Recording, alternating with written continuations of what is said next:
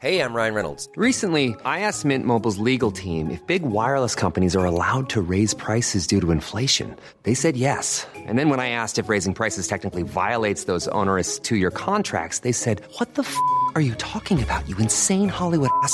So to recap, we're cutting the price of Mint Unlimited from $30 a month to just $15 a month. Give it a try at mintmobile.com/switch. $45 up front for 3 months plus taxes and fees. Promo rate for new customers for limited time. Unlimited more than 40 gigabytes per month. Slows full terms at mintmobile.com.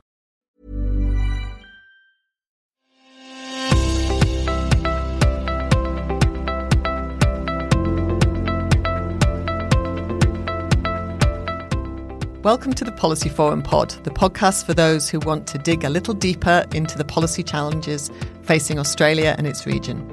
I'm Sue Regan. We're a production of policyforum.net based at Australia's leading graduate policy school, Crawford School of Public Policy. If you're looking to develop your public policy career, check out our wide range of degrees and short courses. Just go to crawford.anu.edu.au/study. And you'll find all the information there.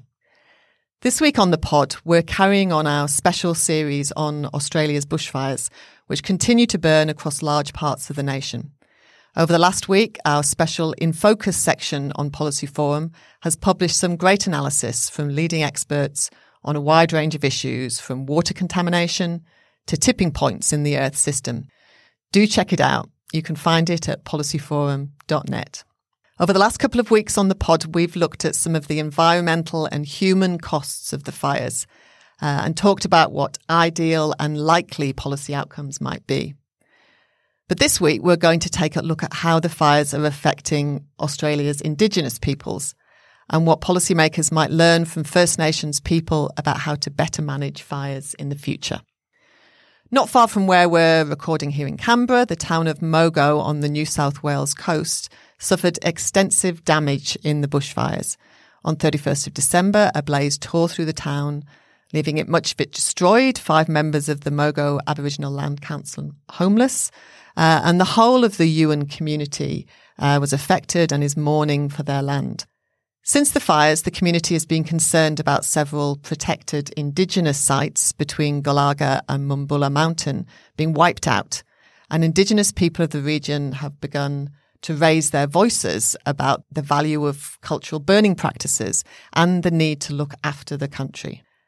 So today we want to talk about the unique sense of grief that Aboriginal people feel in the wake of the bushfires and have a discussion about how we can create better policies that take this experience into consideration and which respect the special relationship that Aboriginal people have with the land. To get to the bottom of these questions, we have 2 fantastic panellists with us in the studio today. Dr. Anik Thomason, who's a postdoctoral fellow at the ANU Centre for Aboriginal Economic Policy Research. She is the primary investigator of Sea Change, which is a grassroots research action project developed in collaboration with Mogo and Batemans Bay local Aboriginal land councils. And we have Dr. Virginia Marshall, who is the inaugural Indigenous postdoctoral fellow with the Australian National University's School of Regulation and Global Governance, RegNet, and the Fenner School of Environment and Society. She's also a practicing lawyer and duty solicitor. Hello, Virginia. Yuradil Marang. Wiradjuri, good morning. And hello, Anik. Hello. Thank you for joining us today. The bushfires have wiped out homes, taking the lives of people and countless animals, devastating the landscape and the Indigenous sites it is home to. I wonder if we can start by really getting your insights on how Indigenous communities have been affected by the terrible events of the last couple of months. Well, I think as an Indigenous woman, it's really the silence about what is happening to Aboriginal people across the country that is most telling. And this is something similar to when I wrote my thesis on water, and the whole media response was about farmers and about pastoralists and about mining. And it seems very similar and unfortunate that we only of late have been talking about Indigenous coal fire burning, But I know we were both affected in the area that we live, both fires on the north and fires on the south of us, that the media outlets said nothing about Aboriginal communities, and there was very little on the TV about affected communities. So I think the silence that I've seen in water and water rights and the drought, most tellingly, has been silent. So it's only of late that we've started to really tune in to what we've known for tens of thousands of years about Indigenous fire farming. And Anik, let's try and get beyond that silence. What has the impact been on Indigenous communities? Well, of course, I cannot give a perspective from an Indigenous perspective because I'm not Indigenous myself, but my friends and colleagues at Mogo have been extremely affected by the fires, and at the moment they are trying to come with what happened to them.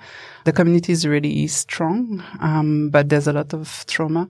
And with the discussions I've had with people in the community, at the moment it's what happened in Mogo itself and to the family members and things like that. But I think with the weeks and months to come, when they go back on country, and witness the impact of that fires, it's going to be again more grief and more devastating feelings, really. It's not over. And I think what you've said too, the people that I've talked to through community, whether it's Bermagui or in any parts of the south coast of Australia, is that most Aboriginal people aren't insured. So their houses aren't insured. So where does the money come from? How do you rebuild? And I know this affects also non-Aboriginal people, but for Aboriginal people, it's very different on how they actually got to even have a house, seeing, we've got the worst health in Australia, we've got the lowest incomes and the lowest opportunities. So that's really some issue that we should be talking about in the media. How do Aboriginal peoples rebuild? Because when we talk about the community, and I know when I studied sociology, people will understand this, is that we talk about the community, but we don't talk about who is in that community. Are we talking about non-Indigenous people? Are we talking about just in that particular town? Aboriginal people have been in these towns, especially in the South Coast, for thousands and tens of thousands of years. And they're not as mobile because they're there on country, as Anik has said. So what happens to Aboriginal people who can't afford to rebuild? We haven't really been talking about that in Australia either. And how do you think the experience of the bushfires is being felt differently by Indigenous people compared to non-Indigenous people? Well, my heart goes out to all of the people that I've seen on TV, whether it's Malakuta, whether it's other parts of Australia. It's deeply grieving. But for us, it's generational, and this spans across, as I said, thousands of years, tens of thousands of years. So we have the impact, as you've pointed out, with the sites. So the sites damage, which is irreversible. In a lot of areas. But you've got to also remember that the ecosystems itself, with all the animals and the plants, that's our medicines, that's our bush foods, our bush tucker. The animals, totemically, how we relate. Whether it's the small wallabies, the kangaroos, the echidnas, those animals are our totems. So while we might be seeking to have those animals listed as endangered or nearly extinct in some circumstances, but those relationships are much deeper and much longer than any other Australian living in this country. Yeah.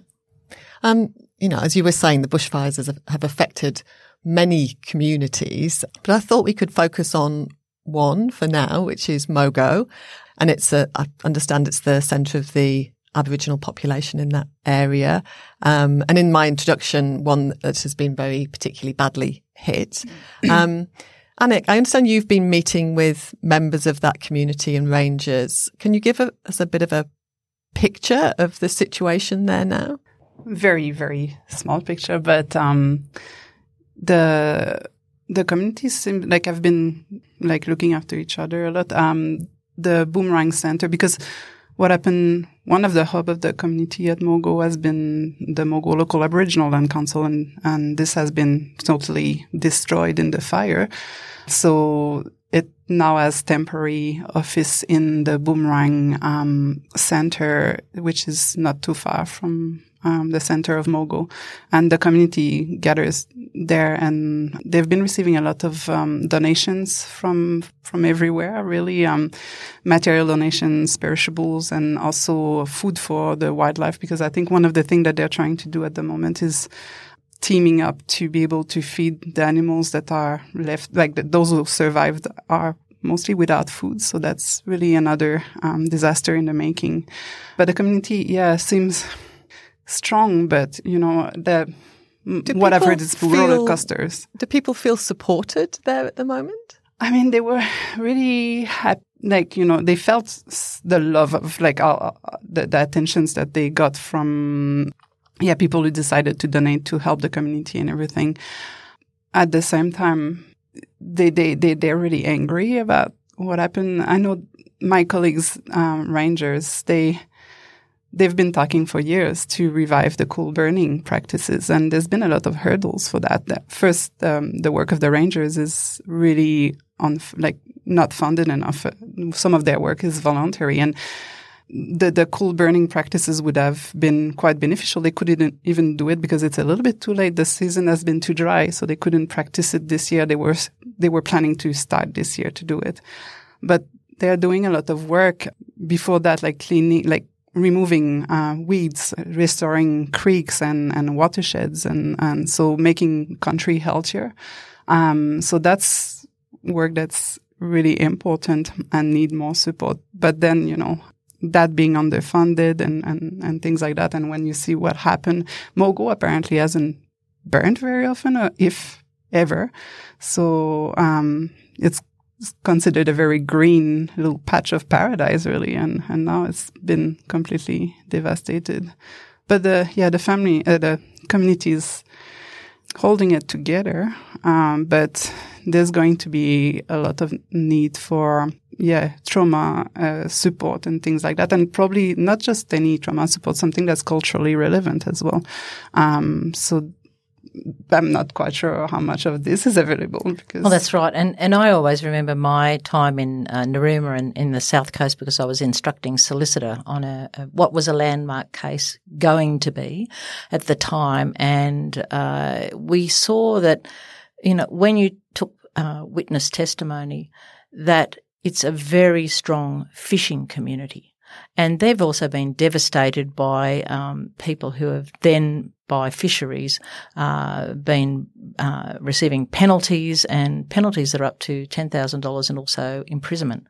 So I think this is really like a double whammy. The communities are dealing with the way that their knowledge and their practices are penalised, such as customary fishing, and that is not talked about in the same way as we talk about these issues with the bushfires. And now they've received this, now the bushfire season that didn't really have to happen. And we're also saying from a non-Indigenous side with the ex-fiery commissioners that wanted to meet with the Prime Minister and couldn't even get an appointment, and this is public knowledge, and also going through what current fire chiefs and communities have been really putting up with is why hasn't land and water management, and this includes the fisheries as well, why isn't it valued? Why aren't Aboriginal people's knowledges valued? And this comes back to, what I say, we need a Truth and Reconciliation Commission to really get down to why we really don't see Aboriginal people as the first Australians. And we say that when people greet an Aboriginal person, and many of us in hearing this today will understand as they say, well, what part are you? Well, you don't look Aboriginal.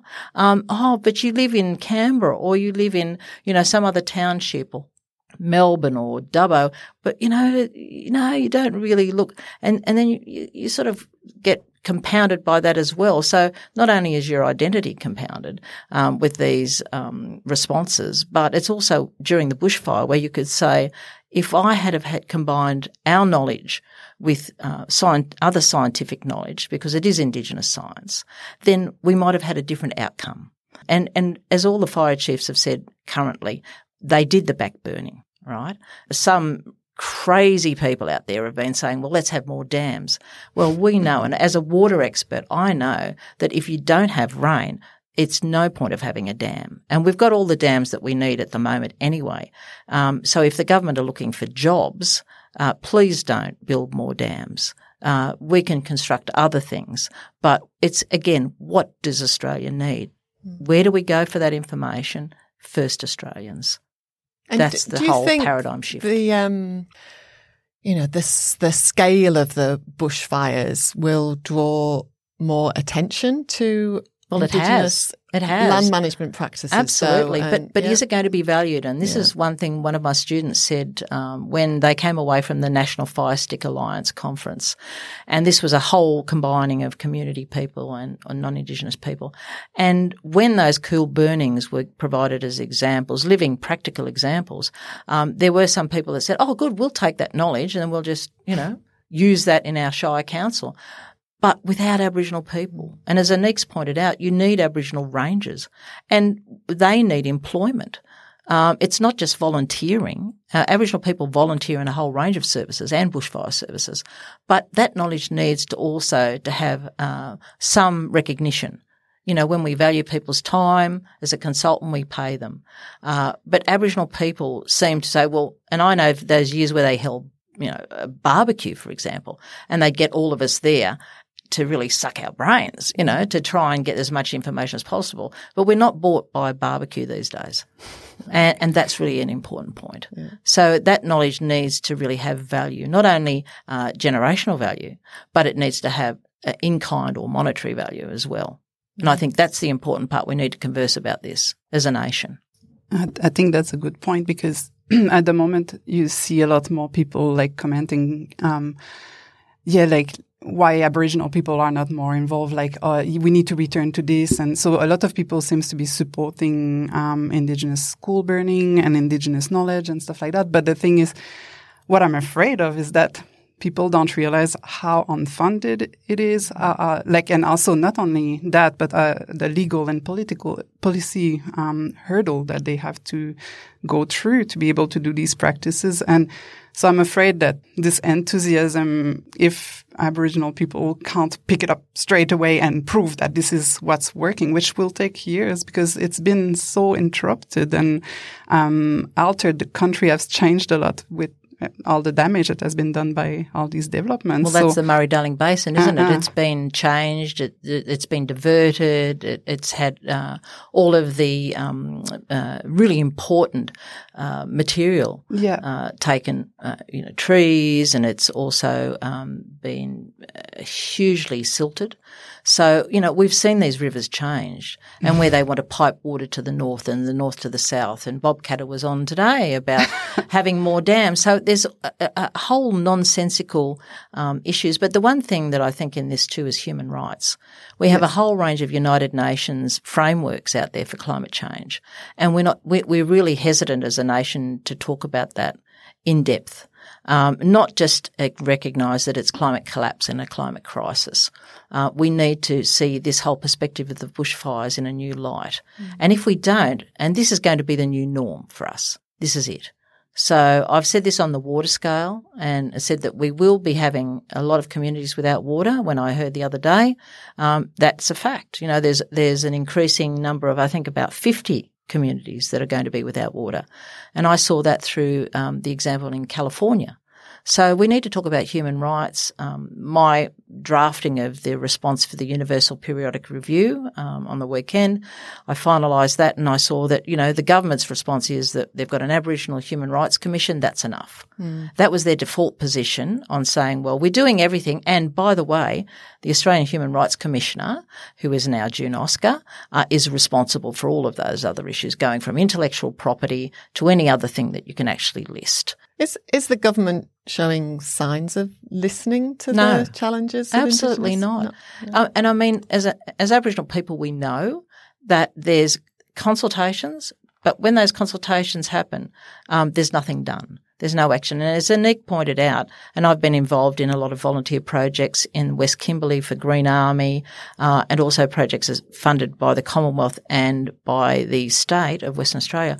But the Green Army's gone. a lot of these fundings, as Anika said, are cyclical. When the governments change, they scrap those things and then they put in a new system. So, 6 months to a year is what Aboriginal peoples are used to. And you can't get good staff and you can't get good continuity in mentoring and you can't get communities' heart involved in it because we've seen all of this before, decades and decades before. And that response is not an intelligent response. We need now to start working together. Is it one community? Are we part of that community? I don't see it at the moment. And I'd like to be because I feel that there are a lot of very good minds there and there are individuals who have goodwill, but as a national conversation and an Australian government response, there isn't. Let's take a break here. When we come back, we'll have a look at Indigenous burning practices, which we've touched on already, and we'll dig into some of these policy solutions. Hey, I'm Ryan Reynolds. At Mint Mobile, we like to do the opposite of what Big Wireless does. They charge you a lot, we charge you a little. So naturally, when they announced they'd be raising their prices due to inflation, we decided to deflate our prices due to not hating you. That's right. We're cutting the price of Mint Unlimited from $30 a month to just $15 a month. Give it a try at mintmobile.com/switch. $45 up front for 3 months plus taxes and fees. Promo rate for new customers for limited time. Unlimited more than 40 gigabytes per month. Slows full terms at mintmobile.com. Hi, I'm Mark Kenny. Each week on the Democracy Sausage Pod, we serve up fresh meaty analysis of Australia's politics and policy and chew the fat with some of the country's leading experts. It's the podcast for those who like sizzling scrutiny with just a touch of sauce. You can find Democracy Sausage on iTunes, Spotify, or at policyforum.net/podcasts. Welcome back. I'm here with our expert panel, Virginia and Anik. In part one, we had a look at the effects of the bushfires, particularly on Indigenous communities. But in this part, I want to look at Indigenous burning practices, what they are, how they help, and how they might be incorporated into policy. Over the last few weeks, we've heard a lot about the value of cultural or cool burning. Virginia, could you tell us a bit more about this practice? Well, these practices now have come to light, and as we've talked earlier, a lot of these systems are something that Aboriginal peoples are aware of and have been aware of for tens of thousands of years. Now, when we look at those practices, cool burning, it isn't a hot fire. So a hot fire, in other words, that we've seen on the TV, going right through the understory, shrubs, and right to the crown of the tree. So it's killing off everything because it's so hot. And you can see those images of just oranges going right up to the top of the trees. That is so hot that it destroys everything. Now, what's happened, and people really explain this as a cool burn where you're doing it at a time where the wind's got to be right. It's got to also have the right time. It's got to be a little bit of dampness, wet. And then you burn on those grasses in a place that you only want to burn in a small area. So that's the most important thing, that those grasses are burnt. And it's a cool burn. So it'll just go around and take all of the weeds away. It'll take some of those grasses, but they'll revive. So those dormant seeds will revive. But the cool burn doesn't then go onto that hot orange fire to the top of the crowns.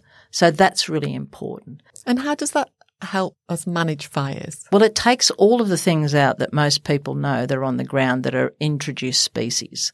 So that's really important to get rid of those in the first place. And also, for example, radiata pines, they'll get burnt completely. Usually with a radiata pine, if you take the top of the crown off of that tree, it'll usually only grow to that height.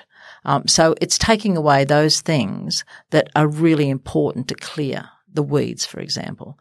And when you look at Bill Gamage's work at ANU, that he's actually looked into those archive of materials, it says that all of the land that different settlers saw and observed, that it was a beautiful landscape they weren't masses and masses of trees clumped together. It was like a botanical gardens.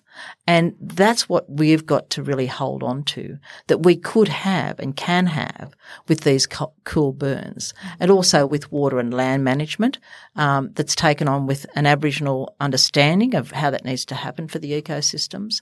And those cool burns allow the animals not to be burnt in the fires that we've seen and the koalas distressed and being burnt to death in the crowns of those trees, but just to take the introduced species away and to clean up that fuel, that light fuel. I know when I've been involved with national parks as one of the first Aboriginal discovery ranges that we were very hopeful, we were very hopeful that this might be a new start.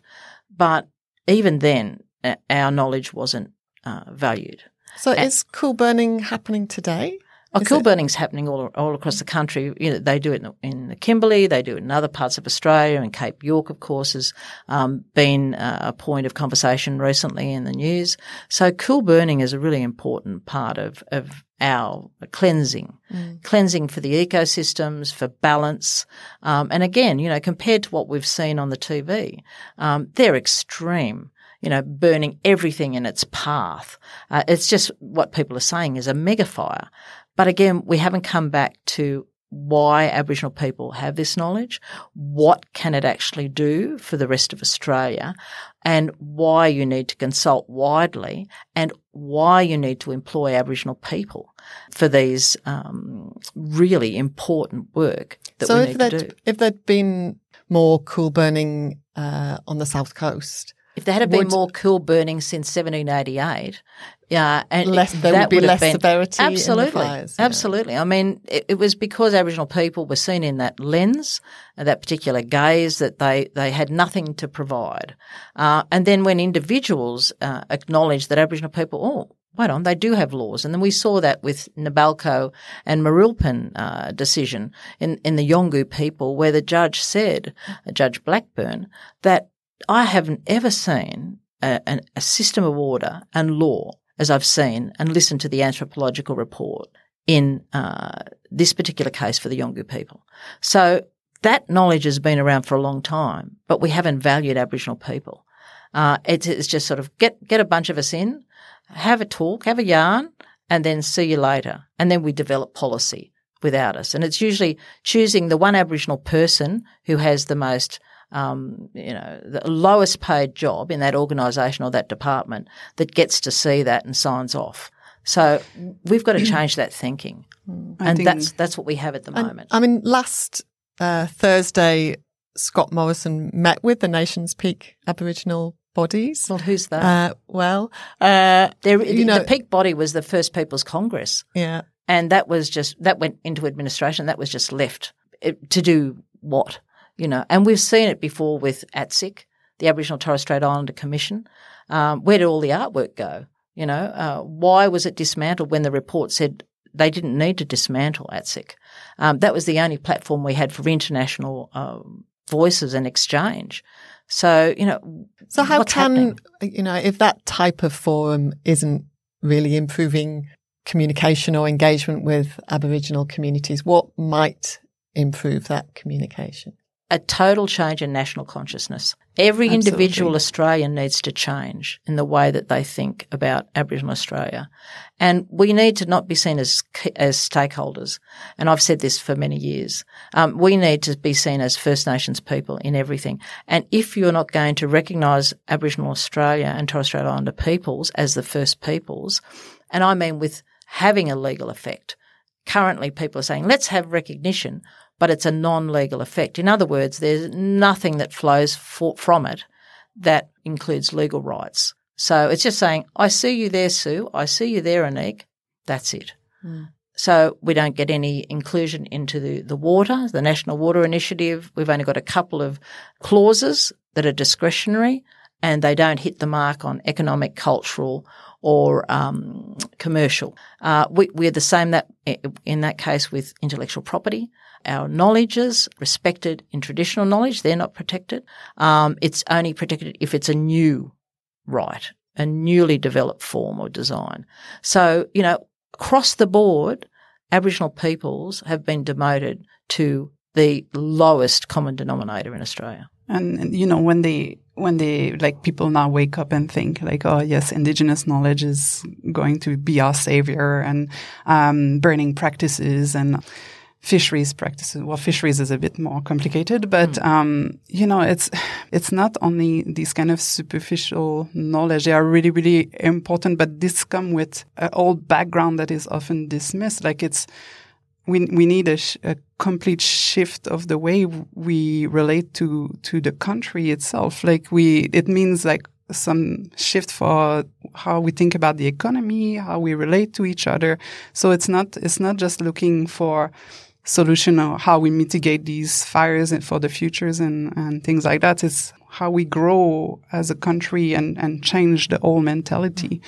But you know, that's when it affects everybody day-to-day life, it takes a little bit more time and more convincing. And people will have also to realize that, as Virginia said, like, you know, you go and ask, consult one person or a few people in the community, often not the right people, because it's people who are being passed on these knowledge are selected for specific reasons in the community. So it's not all the community that shares all the knowledge. So it's very important to respect the political system in the community. So this as well on the top of the skills and ecological knowledge that people have. So it's going to be listening to people more. I'm going to really press you here on what you think the practical policy steps might be. I mean, to unfortunately finish this conversation. Now, we've heard today about the special relationship that First Nations people have with country, how the fires have affected them, you know, in different ways, and what we might learn from traditional burning practices. But, you know, how do we really pull this together into practical policy steps, and what might your key recommendations be for government or for policymakers? Well, the problem is, and I've worked in state and federal government, that usually the people that are sitting there asking you those questions are non-Indigenous people. And what we have to do, just as any university must do, is to have a critical mass of Aboriginal academics and Torres Strait Islander academics. We need to have people who are in senior positions that can really bring people together, network, collaborate, and then talk to the government about policy, and then bring those communities in that really need to have their voices heard. If we don't have critical mass, we will not go forwards. And there's no excuse not to employ Aboriginal and Torres Strait Islander people, but we have systems such as identified positions, and we have quotas too for people with disability. In the same way, if you treat everybody the same, you're treating them with discrimination. Because, you know, if you want to climb those flight of stairs and you are in a wheelchair, you have to make those provisions, and that's law. So what I'm saying, we need to have that consciousness with really having Aboriginal people in the centre of this conversation, employed, senior, that we can discuss. But that really is something that is greatly lacking. Policy really needs to be developed over time. We've consulted and we've written a lot of submissions, for example, with the Murray-Darling Basin Commission and the authority. There were over, I think, about 450 submissions on the Murray-Darling Basin itself. So what happened to those 450 submissions by Aboriginal people? Did they get listened to? Well, nothing's changed. All we hear about is some states that actually want to vacate the intergovernmental agreement. So, you know, those sort of issues are not getting any traction because Aboriginal people aren't listened to. And that's the problem. I think it's too early to really have those conversations about what steps to take. We've given a lot of that information. It's sitting on the shelves of university. It's on your computer. You know, a lot of those intergovernmental UN reports from all over the world, from centres of environment, from universities, from private corporations. That information is there, but we're not applying it. And that's the failure. Yeah. Anik, your thoughts on this? Well, I think it's exactly what Virginia says, and having not only having I think it's when you get that critical mass that all of a sudden universities and government departments then have to realize that it's not only having more Aboriginal, Torres Strait Islander people within these institutions, but also having these people really having an influence on how we change these universities and these departments. Bring new paradigm in, because often what happens is there's more people coming in, but in the end, it's more or less business as usual, because there's this institutional framework that's pretty inflexible often, and these people are guided by the same policies and same rules. And if they are not allowed to make some change to these rules and policies, well, it will be hard to implement any change. We need to trust people, to really listen to them and give they should have decision-making power. So I think that's... And we need a treaty. Treaty. And this conversation's happening with Professor Mick Dodson and communities up in the Northern Territory. But, treaties can be breached. Look, agreements can be breached. I know that as a lawyer. But it's important to have an agreement, but a conversation before that agreement, which means every town in Australia has a dark history. Every town. It doesn't matter where you take your finger and drop it on the map of Australia. There's a dark side. And that really needs to be talked about. That truth and reconciliation needs to happen. And it means that there's no retribution, but people need to know, and people need to stand up and have their conversations about these issues. And I think that would really be helpful. When we go on and we think about these examples, if you're sick, you go to hospital, they don't just bandage up your finger and you say, well, actually, I've just had a heart palpitation. You've got to really understand. We need to have that first step.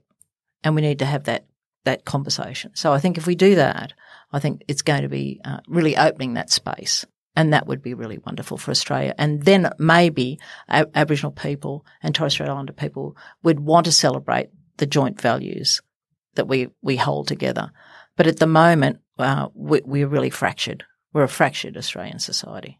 Even though we've got a lot of love for each other, we're still fractured. Yeah. We've seen in the last few months a shift, I think, in the public conversation and public awareness about some of these issues. Do you see that? And do you think that might lead to greater action and in relation to Indigenous nations' experiences as well? Well, I think it's only at the end of the conversation with the bushfires that we've seen the example of cool burning, of Aboriginal peoples really coming to the fore and discussing that knowledge, and small stories on the media about bushfires and how that actually can be understood with Indigenous fire management. And that is a positive step. However, don't underestimate the momentum that we need to actually push through to have this as an ongoing conversation. It's really an important highlight, but that's not the end.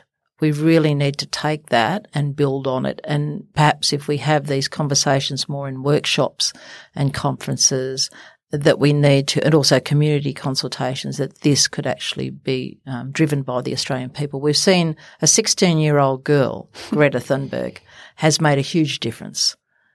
She's really awakened young people at school, to say there's something wrong with this.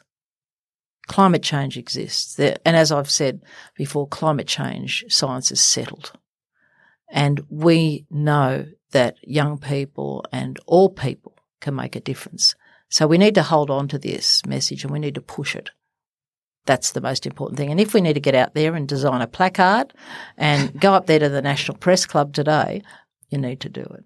Anik, do you think the shift in public views gives a sign for optimism? Well, I feel that what I've seen in the media and heard in the social, what's happening in the social media is there's certainly some kind of greater awareness and positive feeling with regards to practice like coal burning and things like that. So I think it's great, but as Virginia said, we really need to build on this momentum and also use this opportunity to to show how it sits in a broader context, and that is also extremely important. And that I'm really hoping that this disaster will be opening that door where people finally start to listen. It's a little bit sad that it took that much, but it might be a shift in thinking, which, that would be very positive. It'd be good for Australia and Australians. Absolutely. Yep. Would be good for everybody, yeah. Thank you very much for sharing your insights on what is clearly a very important and a topic that we'll be coming back to on the podcast. Thank you, Annick. Thank you. And thank you, Virginia. Madangur. Listeners, we really enjoyed today's discussion, but we want to hear what you thought. If you want to share your thoughts, comments, or questions with us, please reach out. The best way to do that is to join our podcast group on Facebook. It's easy to find us. Just type Policy Forum Pod into the search bar. You can also find us on Twitter, where we are APPS Policy Forum. That's at Apps Policy Forum. Or send us a message at podcast@policyforum.net. And if you're ready to take a leading role in improving Indigenous policymaking, you might want to check out the Masters of Public Policy specialisation on Indigenous policy and development.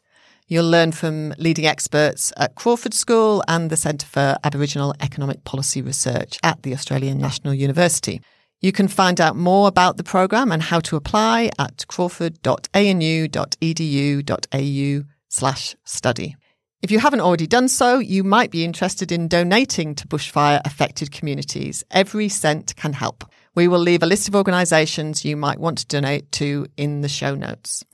And if you like this week's episode, please subscribe and tell your friends to do the same. You can find Policy Forum Pod on Spotify, Apple Podcasts, Stitcher, or wherever you get your podcasts from. We'll be back next week with another Policy Forum Pod, but until then, from me, Sue Regan, cheerio.